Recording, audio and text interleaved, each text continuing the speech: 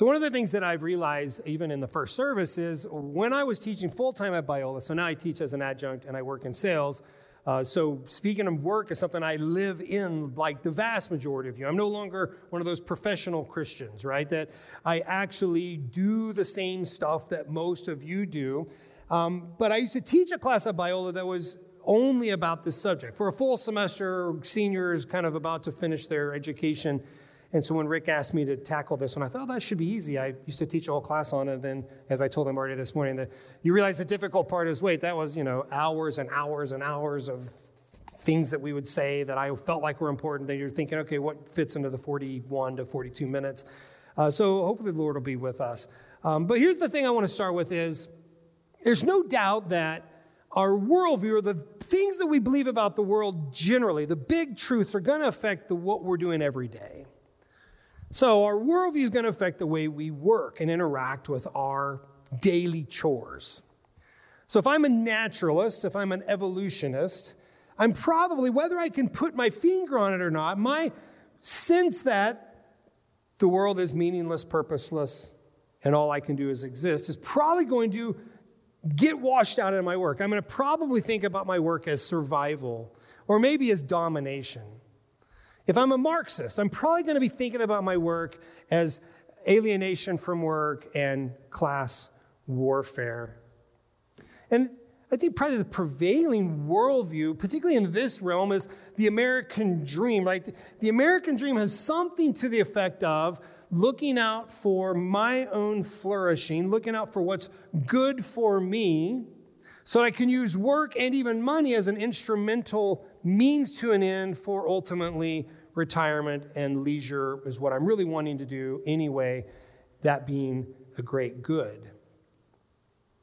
But as Christians, we really want to think carefully about what is our worldview as informed by the Bible help us tomorrow as many of us return to work. And at different times, we as Christians have not done as good of a job of this as others. Here's two relatively extreme examples.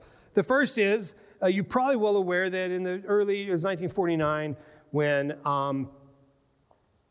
the LA Crusade by Billy Graham set up a tent. Many people were saved. It was a spectacle. The newspapers covered it. And one of the persons that came to the LA Crusade with Billy Graham was a well-known mobster of LA named Mickey Cohen, friends with Bugsy Siegel. And the newspaper picked up and actually even created a friendship. Billy Graham spent some time with this mobster and was trying to disciple him and trying to win him over for Jesus. He actually went to prison, as mobsters tend to do, right? And then as he came out, Billy Graham once again met with him. And the newspaper at one point in this asked Mickey Cohen something to the effect, are you considering becoming a Christian? And here was his response, as quoted in the newspaper. Christian football players, Christian cowboys, Christian politicians, why not a Christian gangster? Mickey Cohen, not a real good theologian, not thinking very carefully about there's certainly things in Christian worldview that we cannot just attach Christian. I don't think we can be a Christian human trafficker or any number of other things out of bounds for the Christian worldview. But even within our history, right, Mickey Cohen, we don't believe ever actually converted.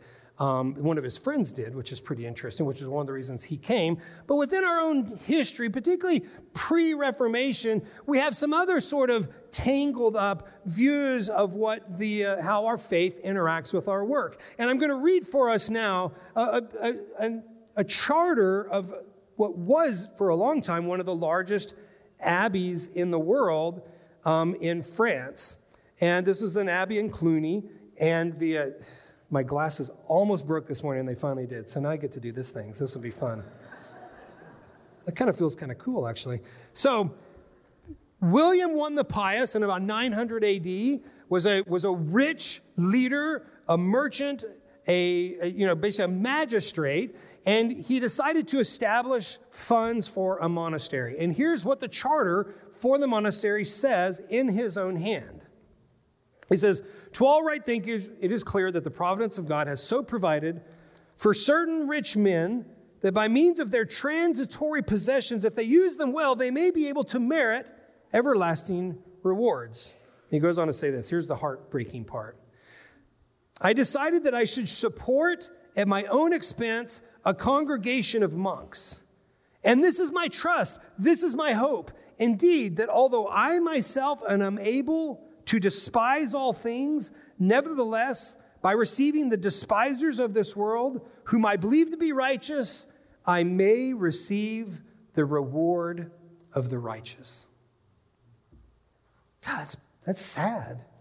Let me just parse it out. What's he saying? He's like, I'm wealthy, I'm busy, I have many things that I'm called to do, many opportunities, many responsibilities, and because I have these responsibilities, I can't turn away from the world, right? The wording used was despise the word world. I can't despise the world the way that a Christian should. And because I can't do that, I'm hopeless. And the heartbreaking part is I said, this is my hope. This is my trust that I can basically pay people to go pray for me. And by their righteousness, I might become righteous. It is antithetical to the gospel, and I hope we all felt that. It is heartbreaking, honestly, that this man's his name was the pious. In his piety, he did not believe there was a way that he could be a ruler and a Christian.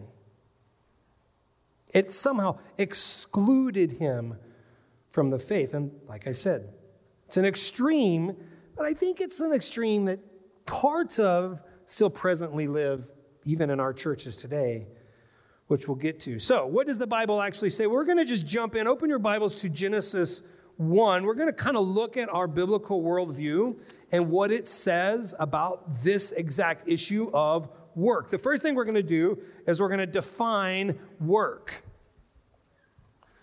I'm trained as a philosopher. Philosophers can be annoying because we always want to define things. But in this case, it's less about a definition than it is about basically trying to make sure we're seeing clearly what the Bible says and what our worldview teaches on this very important matter that many of us spend most of our days doing and trying to apply it into our lives. So as we're learning what work is, the very first thing that jumps out from the very first chapter of Genesis is that God is presented to us as a worker. In the beginning, God created the heavens and the earth. And as you continue reading this creation account, you see many different activities assigned to what God is doing in this process. He's speaking, he's separating, he's calling and naming, he's making, he's setting, he's creating. Then at the end of that process, what does God the worker do? God the worker rests.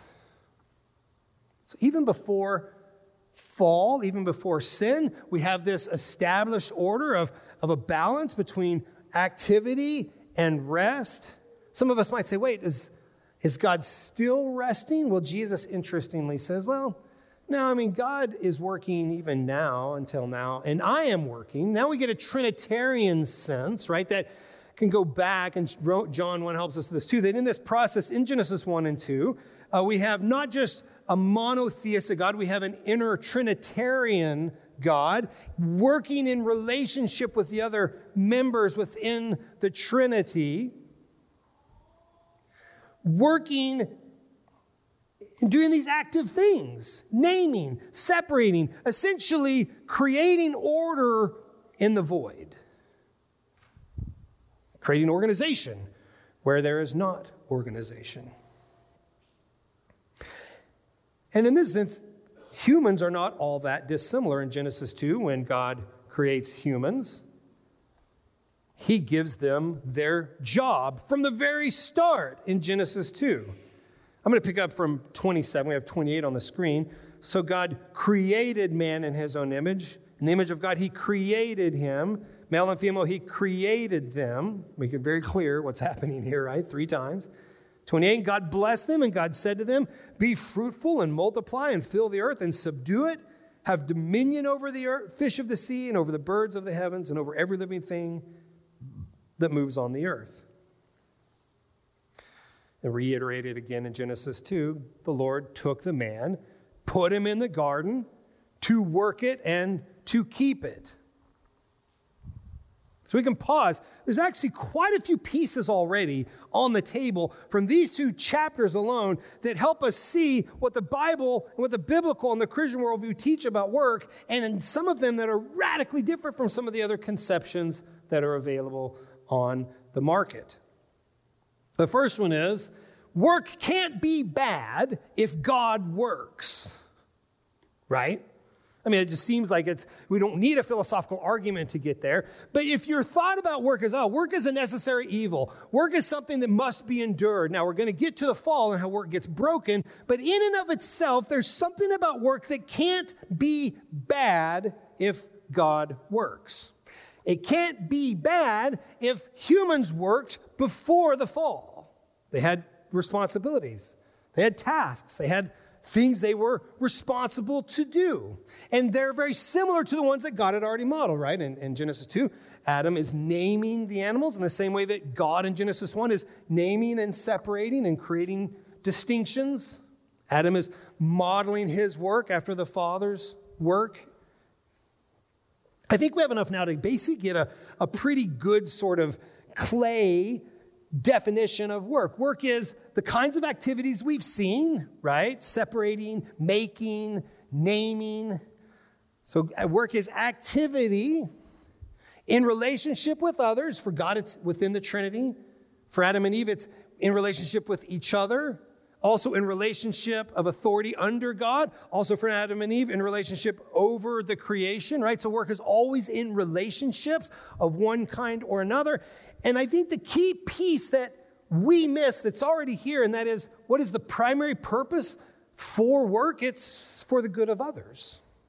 You see it right from the start. Why did God work? Well, he worked to create for the creation, for humans primarily because of their higher role. It wasn't like God was bored, going through a midlife crisis. Oh man, I'm so bored. It's been eternity.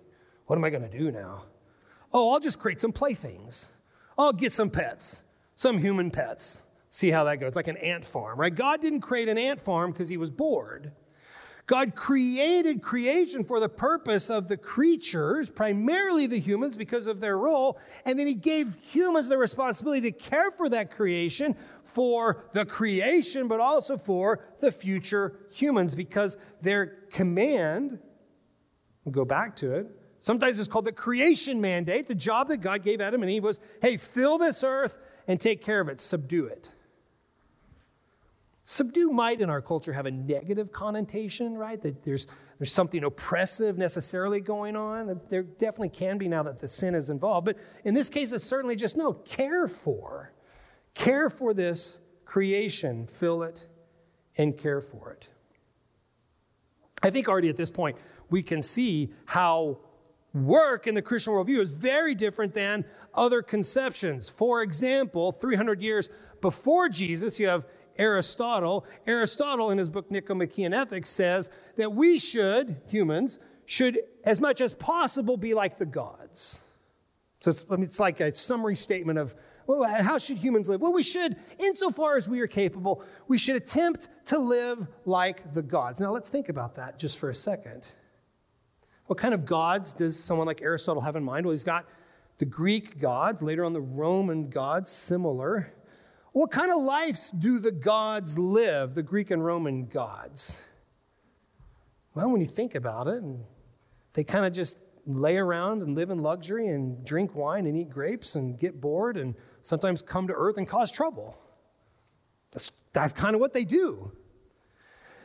So for Aristotle, if what we should do is try to live like the gods as much as possible, then that means we should try to live in leisure as much as possible, and work is always bad. So in that conception of the world, work is not intrinsically good. It is not something that the gods would do. The gods are primarily involved with self-seeking pleasure, and that's what we should be doing as well. Aristotle also said, there's some people, they're just kind of brutes, and all they're good for is labor. And other people, like him, right? The philosophers, we have the higher life, the contemplative life. And so we get to sort of like we get to do the better thing and think about philosophy. If some of you have taken philosophy classes, you're like, well, he got that wrong. That's not the better thing. He's like, we get to do the better thing. We get to think high thoughts and let the brutes do the work. Well, boy, is that a good setup for slavery or what? Some people are just not as good as others. They're just set up for work. They're set for labor. Other people shouldn't have to do labor.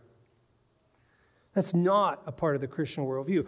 Our God works. Our God serves. In fact, when Jesus comes, he washes the disciples' feet. So this mindset, this leisure is the greatest good is not a part of the Christian worldview. It's something that has come from the outside. And it's got traction. And it feels attractive. And it makes us think that that's the way things should be when it's not. Psalm 104, interestingly, is one of these passages that just sort of it's got a lot of different, God created this for the purpose of this and this for the purpose of this. And right in the middle of Psalm 104, I think it's in 23, yeah. It says, man goes out to his work and to his labor until the evening. Almost insinuating, even in the psalm, humans are created for work, for labor. This is not a secondary thing. This is not something that's we should be above. And this charter of this abbey picks up right in that Aristotelian vein, doesn't it? That somehow, because his responsibilities were magisterial, were involved with money, involved with responsibility, management of goods and people. That's what his job was, right? That he believed that because that was his job, that he was unavailable for the higher calling. Because in 900 AD, the higher calling would be to be a monk. To take a vow and renounce riches for a vow of poverty, renounce marriage for a vow of celibacy, renounce normal interactions with our co-workers and with our peers and our authorities for a vow of obedience. It's a first-class ticket on the plane to heaven, right? That one that the rest of us come through and they're already getting their orange juice and their pet peanuts before you even get to sit down and you're feeling bad about yourself. That in Christianity, if that's the case, that somehow these people these are the people who, they're the first class ticket holders. They really love Jesus. They don't have money. They don't have families. They've renounced all that. And the rest of us then, well, what do we do? Are we second class citizens? Are we stuck in coach where our seats don't even recline? The one that goes to us just comes right here into our face, right? I was on one of those flights recently. That's why it's sticking in my mind. So we're going to see that doesn't hold water, that the Bible doesn't hold up to this sense of what work is. So we've obviously gotten through Genesis 1 and 2, but we haven't hit a really important part of our worldview, and that is sin. The fall. Right now, I'm telling a utopian story. I'm telling a utopian story about work was, or maybe can be, or should be, but it's not what work is, because the story got changed as soon as sin entered the cosmos. And even thinking about what we've said so far sets the stage really well for even what sin is, isn't it? Because work is activity in relationship with others and to its authority. And what is the serpent essentially telling Eve and Adam? Do you want to be an authority? Do you want to be submissive to the Father? Don't you want to be the authority? Don't you want to trust yourself instead of trusting that God's looking out for you? So there's a temptation here to just change the authority and say, no, I want to be God. I want to take over. And as soon as sin hits, it's interesting to notice the effects of the fall hit squarely on the creation mandate. Remember, the creation mandate is fill the earth, subdue it. Well, now, because of sin, the filling of the earth is going to be painful. Now, the subduing of the earth is going to be difficult. Cursed is the ground because of you. In pain, you shall eat of it all the days of your life. Thorns and thistles it shall bring forth to you. You shall eat of the plants of the field. By the sweat of your face, you shall eat bread. God has called humans to fill the earth and to subdue it, but because of the fall, those two tasks are going to be difficult, and full of pain. There's some implications of that we should just land on because it's the one you guys are living in. Many of you are returning to a job tomorrow that you feel like is stealing your life and your soul from you. Not all of you, but some of you. And that's because we don't live in the utopian garden. We live in a fallen world where our work is affected by all this. And think about all the problems with work. Remember, God modeled work and rest a proper balance. Now, because of sin, what do we have? We have some of us are tempted to be workaholics. Some of us are tempted to be lazy and not work enough. Boy, does the Bible have some rough things to say about lazy people. Because it's a sin. It's a result of the fall. We're called to be, work was created to be in relationship with others. Well, how many of our difficulties at work have exactly to do with the fact that we are surrounded by sinners, we are managed by sinners, the company's owned by sinners? There's one-upmanship and backbiting and people climbing over each other's backs and putting each other down. And the fact that the fall has affected that is exactly what we're dealing with.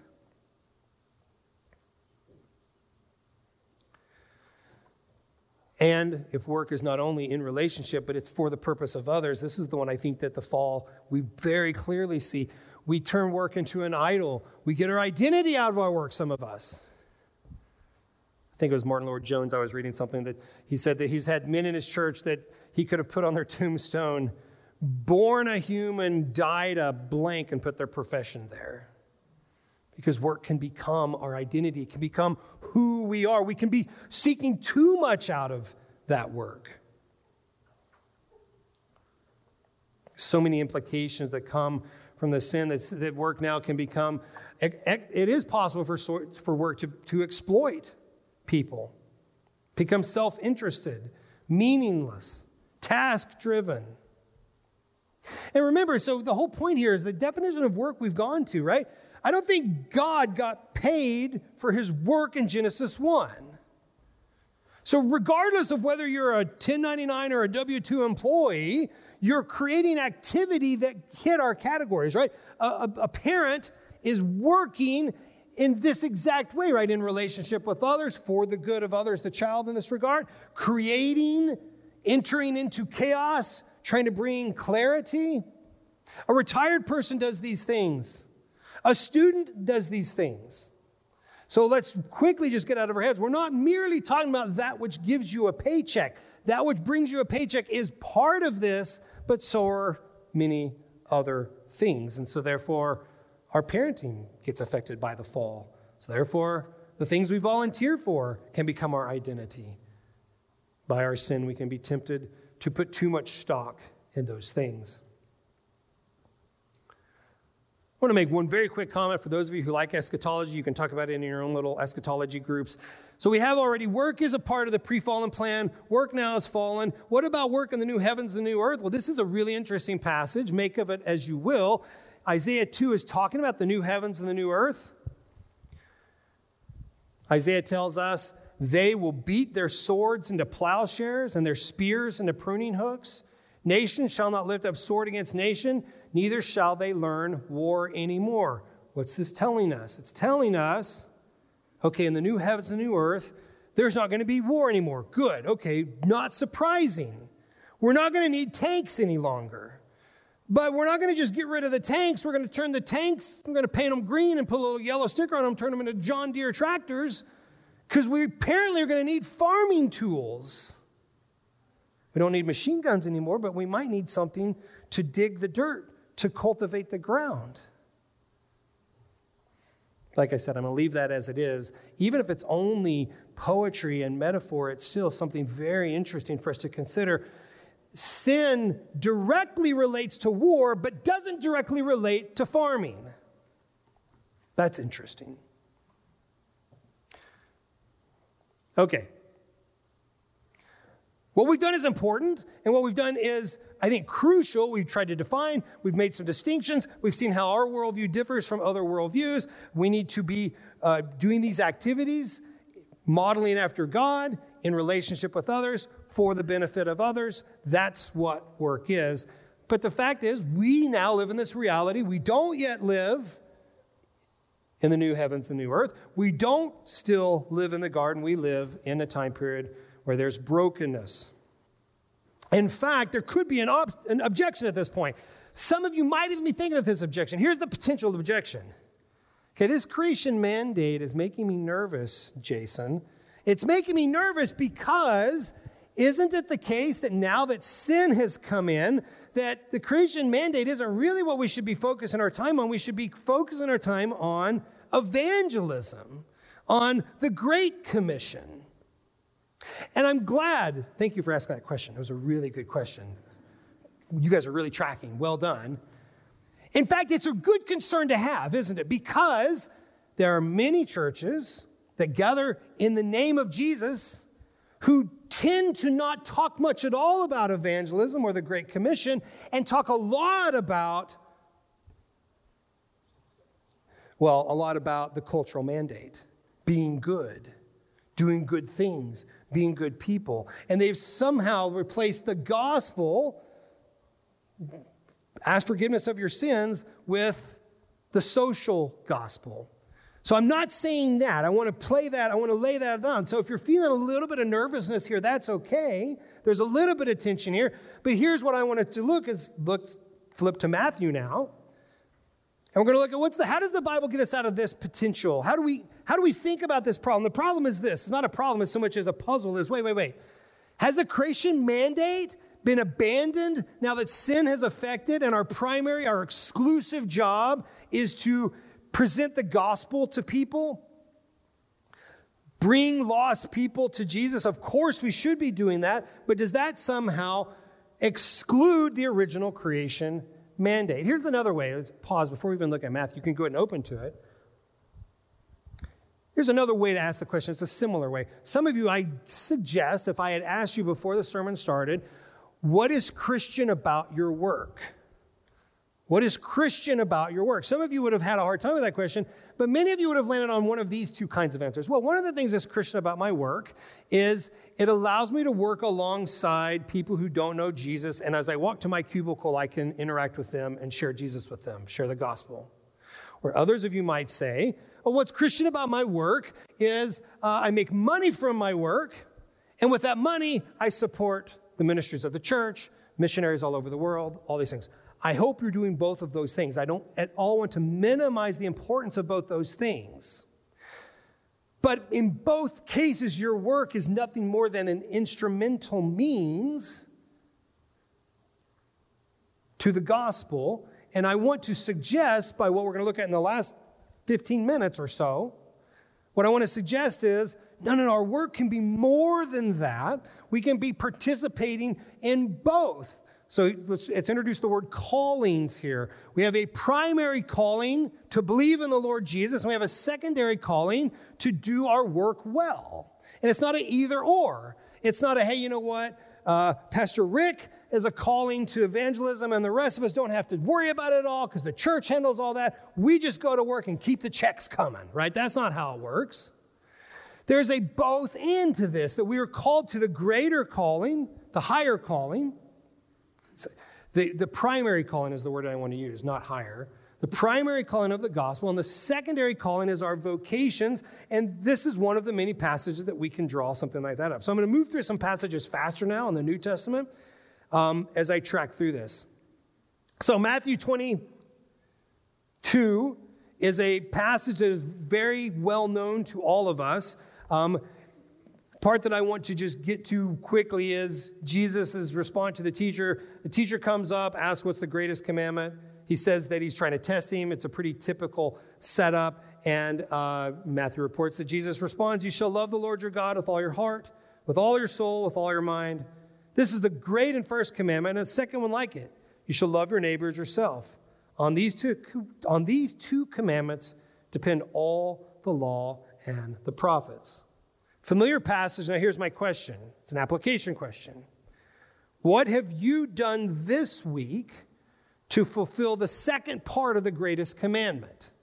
So the second part of the greatest commandment is love your neighbor. What have you done in the last 7 days, 5 days, whatever you want to call? Specifically, if we asked you to pull out a piece of paper and write down what have you done to love your neighbor this week, what would hit the list?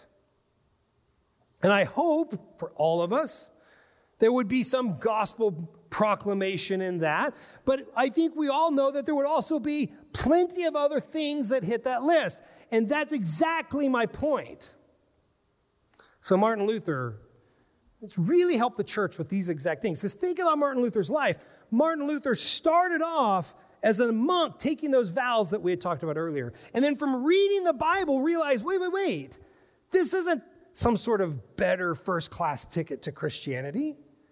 No. There's something good in being married, to the point that he got married. There's something good in being a laborer. There's something good in these vocations. And Martin Luther, specifically about this passage, says, the primary way that we love our neighbors are through our vocations. How did I love my neighbor this week? Well, in my case, I oversaw sales. And I made sure it went smoothly. And I made sure that people were not taken advantage of. And I made sure that people got what they wanted on time. The expectations were set properly. And that is a way that I am called to love my neighbor, because that's my specific job right now. Some of you maybe loved your neighbor by responding to emails. Now, you might have come home that day and complained, I just had emails all day. But what? There's image bearers of God on the other side of those emails, right? And it's something small, but yet it's something important to say, I'm loving my neighbor by responding to those emails. So think in terms even of this, of the primary and secondary calling, right? One of the key points of this vocation thing, this calling thing, is to remember and realize God usually prefers to use means to accomplish his goals. I'll give you an example. God converts souls. God typically uses a preacher, right? He could treat us all like Saul on the road and call out our names and say, hey, why are you persecuting? Believe in me. But that's not typically how God does it. How does God typically bring people unto faith with him? Through Adventure Week, through parents reading the Bible to their children, through missionaries walking into villages, through people preaching the word. God typically uses a means to get at his end of a preacher. And it's no different in these other callings. Luther's got this great line. He says something to the effect of, we pray that God will bring us our daily bread. Pause for a second. Could God just deliver our bread like manna from the sky? Yes, he's done it in the past. Is that how he typically does it? No. How does God typically answer the prayer for our daily bread?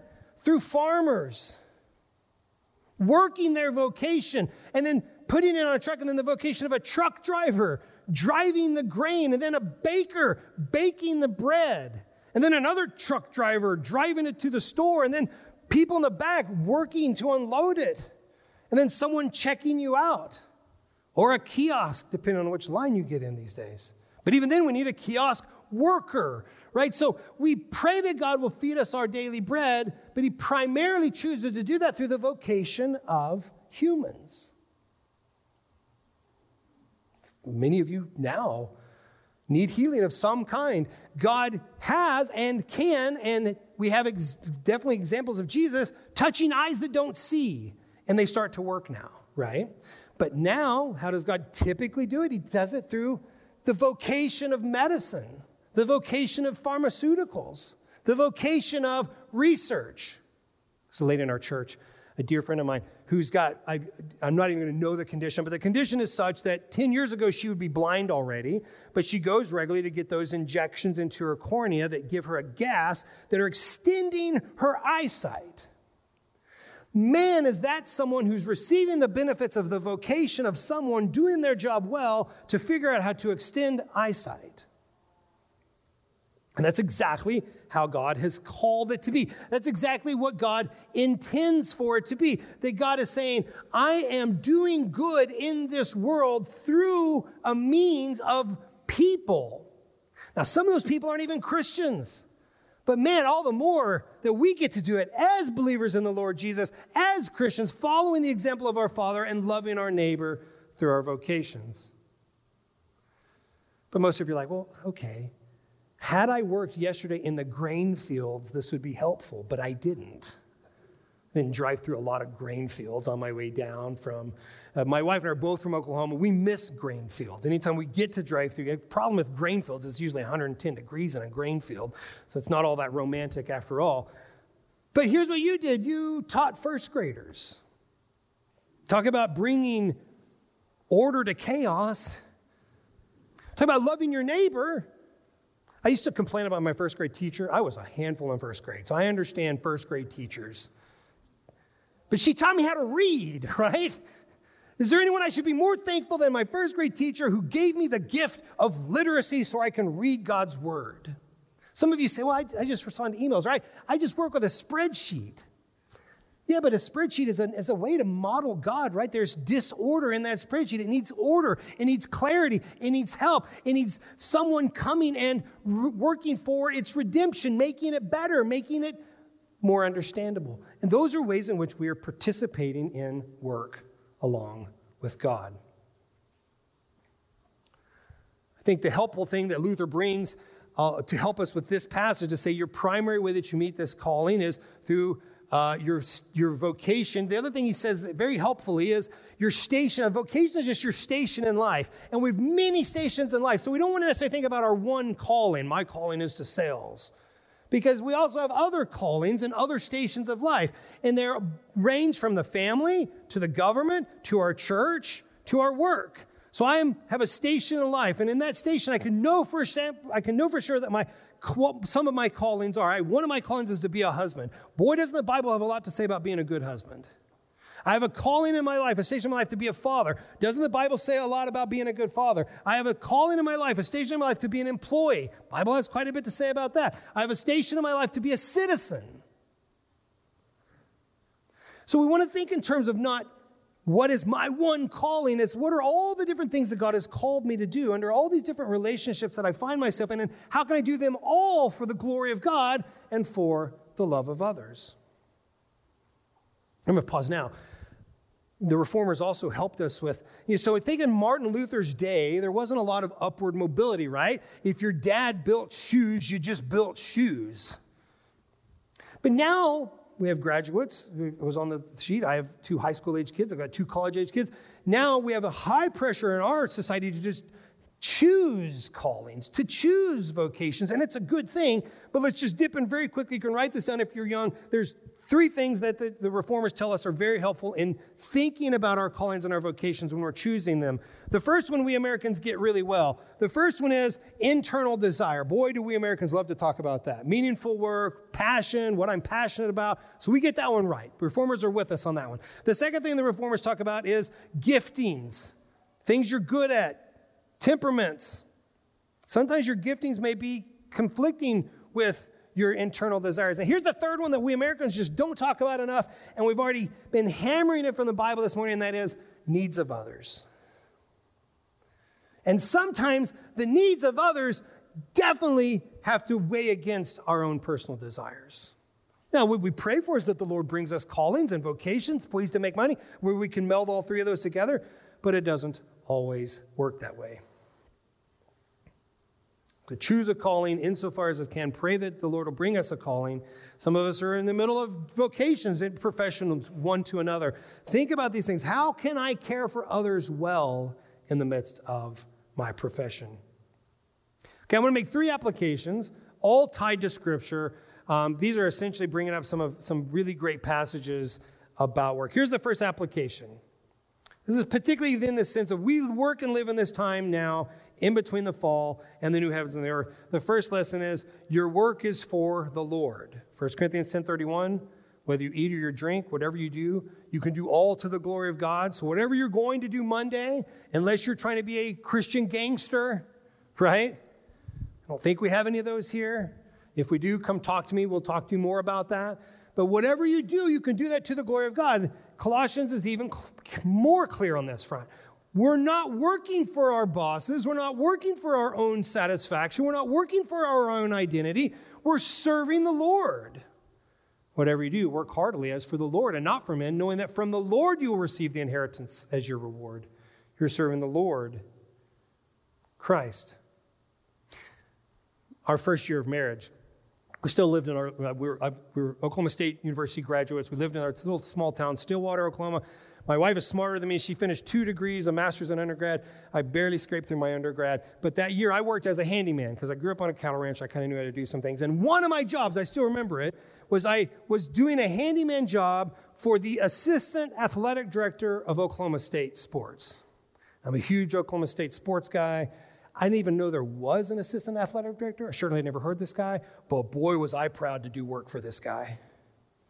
I remember the job. I rented a concrete saw and cut out a concrete part of a planter so that his wife could put flowers there instead. And I remember coming home thinking, oh man, I'm kind of a big deal. I'm doing work for the assistant athletic director of Oklahoma State. People are like, who's that? Well, I don't remember his name and you don't know who he is anyway, but he's the assistant athletic director at Oklahoma State University. It's silly, but what's the lesson in that? That this person I was working for gave more meaning. I bet I made those concrete cuts cleaner than the others, right? Why? Because I felt this important connection to the person I was working for. So if you're going to work tomorrow and you're thinking, I'm working for this company, I'm working for this person who doesn't even know Jesus, then you're going to not have a great attitude in work. But if you follow this passage, you're serving the Lord Christ. More important than the assistant athletic director of Oklahoma State University. Second application. Not only are you working for the Lord, you work to love others. I really like this passage. This is one of these that's just kind of in one of Paul's letters. He says, let the thief no longer steal.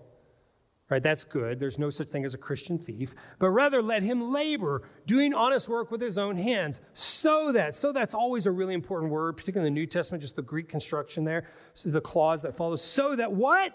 He may have something to share with anyone in need. So let the thief do honest labor. That's not soul crushing. That's not demeaning. That's not a bad thing to ask the thief to do. That's good. God does such things. Why? For the benefit of others. Not to mention the labor that he's doing. If he's digging a ditch while also having money to have something to share, he's going to be digging a ditch for the benefit of the others. So the first thing to remember in our callings is we work for the Lord. The second thing is we work to love others. And the third thing is that our labor is not in vain. 1 Corinthians 15, beloved brothers, be steadfast, immovable, always abounding in the work of the Lord, knowing that in the Lord your labor is not in vain. Why is that? Because in this time period, we're in the already not yet, right? Already Jesus has conquered sin, but not yet do we have the full effects of that. We're standing between the fall and the new kingdom of the new heavens and the new earth. And in that time period, whatever work we're doing is participating in loving our neighbor and joining up with our Father's overall program of bringing all things into submission. I'm not exaggerating to say that if we get these three things, those spreadsheets can become a joy. If we can only think about this is not for a boss, this is not for a company, this is for Jesus. This is to love others. And I'm doing this because I'm participating in something bigger. This is going, and we win at the end, guys, right? We're on the winning team. It's all going to be restored. It's not in vain. We're not working in vain. It's not like, oh man, we're fighting, but it's all going to just burn up and go away and we're going to lose. No, it's all going to be redeemed. Praise the Lord for that. I'm going to read this extended quote from Martin Luther. If you've slept through the rest of it, this is the best thing I have to say, so pay attention now because this is good stuff. Martin Luther talks about these stations in life of work and parenting and being a husband. And here's a quote from a sermon called The Estate of Marriage. It's very Lutheran for those of you who've read any of them, and it's very funny in my opinion.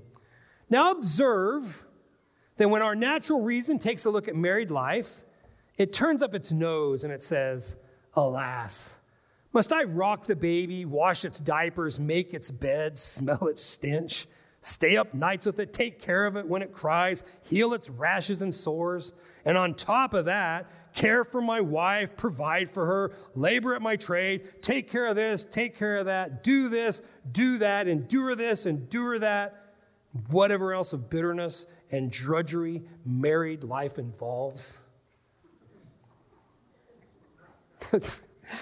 Trying not to respond. But anyway, What should I make of such a prisoner of myself? Oh, you poor, wretched fellow, have you taken a wife? Fie, fie upon such wretchedness and bitterness. It is better to remain free and lead a peaceful, carefree life. I will become a priest or a nun and compel my children to do likewise, right? He's making fun of it. Right?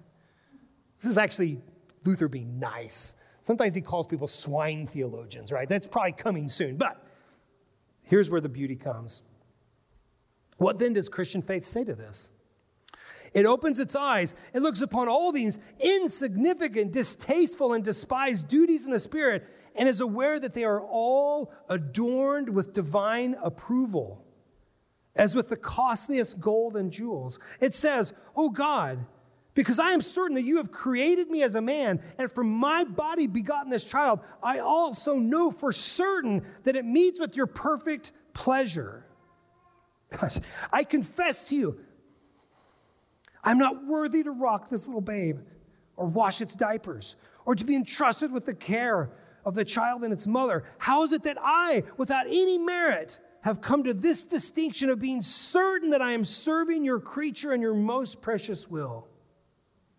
You could add to it spreadsheets and teaching and taking out the trash, whatever else. Here's where he ends. Oh, how gladly will I do so. Though the duty should be even more insignificant and despised, neither frost, nor heat, nor drudgery, nor labor, nor distress will dissuade me, for I am certain that it is thus pleasing in your sight.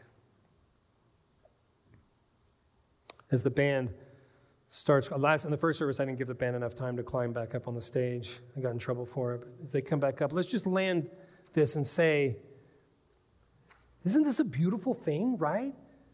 That God is calling us, that even in these insignificant duties that we find ourselves compelled to do, that we can be serving Him, glorifying Him, and loving our neighbor. Oh Lord, help us to do exactly that this week. Amen. Thanks for listening to this message from Christ Community Church of Laguna Hills. For more information and resources from Christ Community, visit us at www.ccclh.org.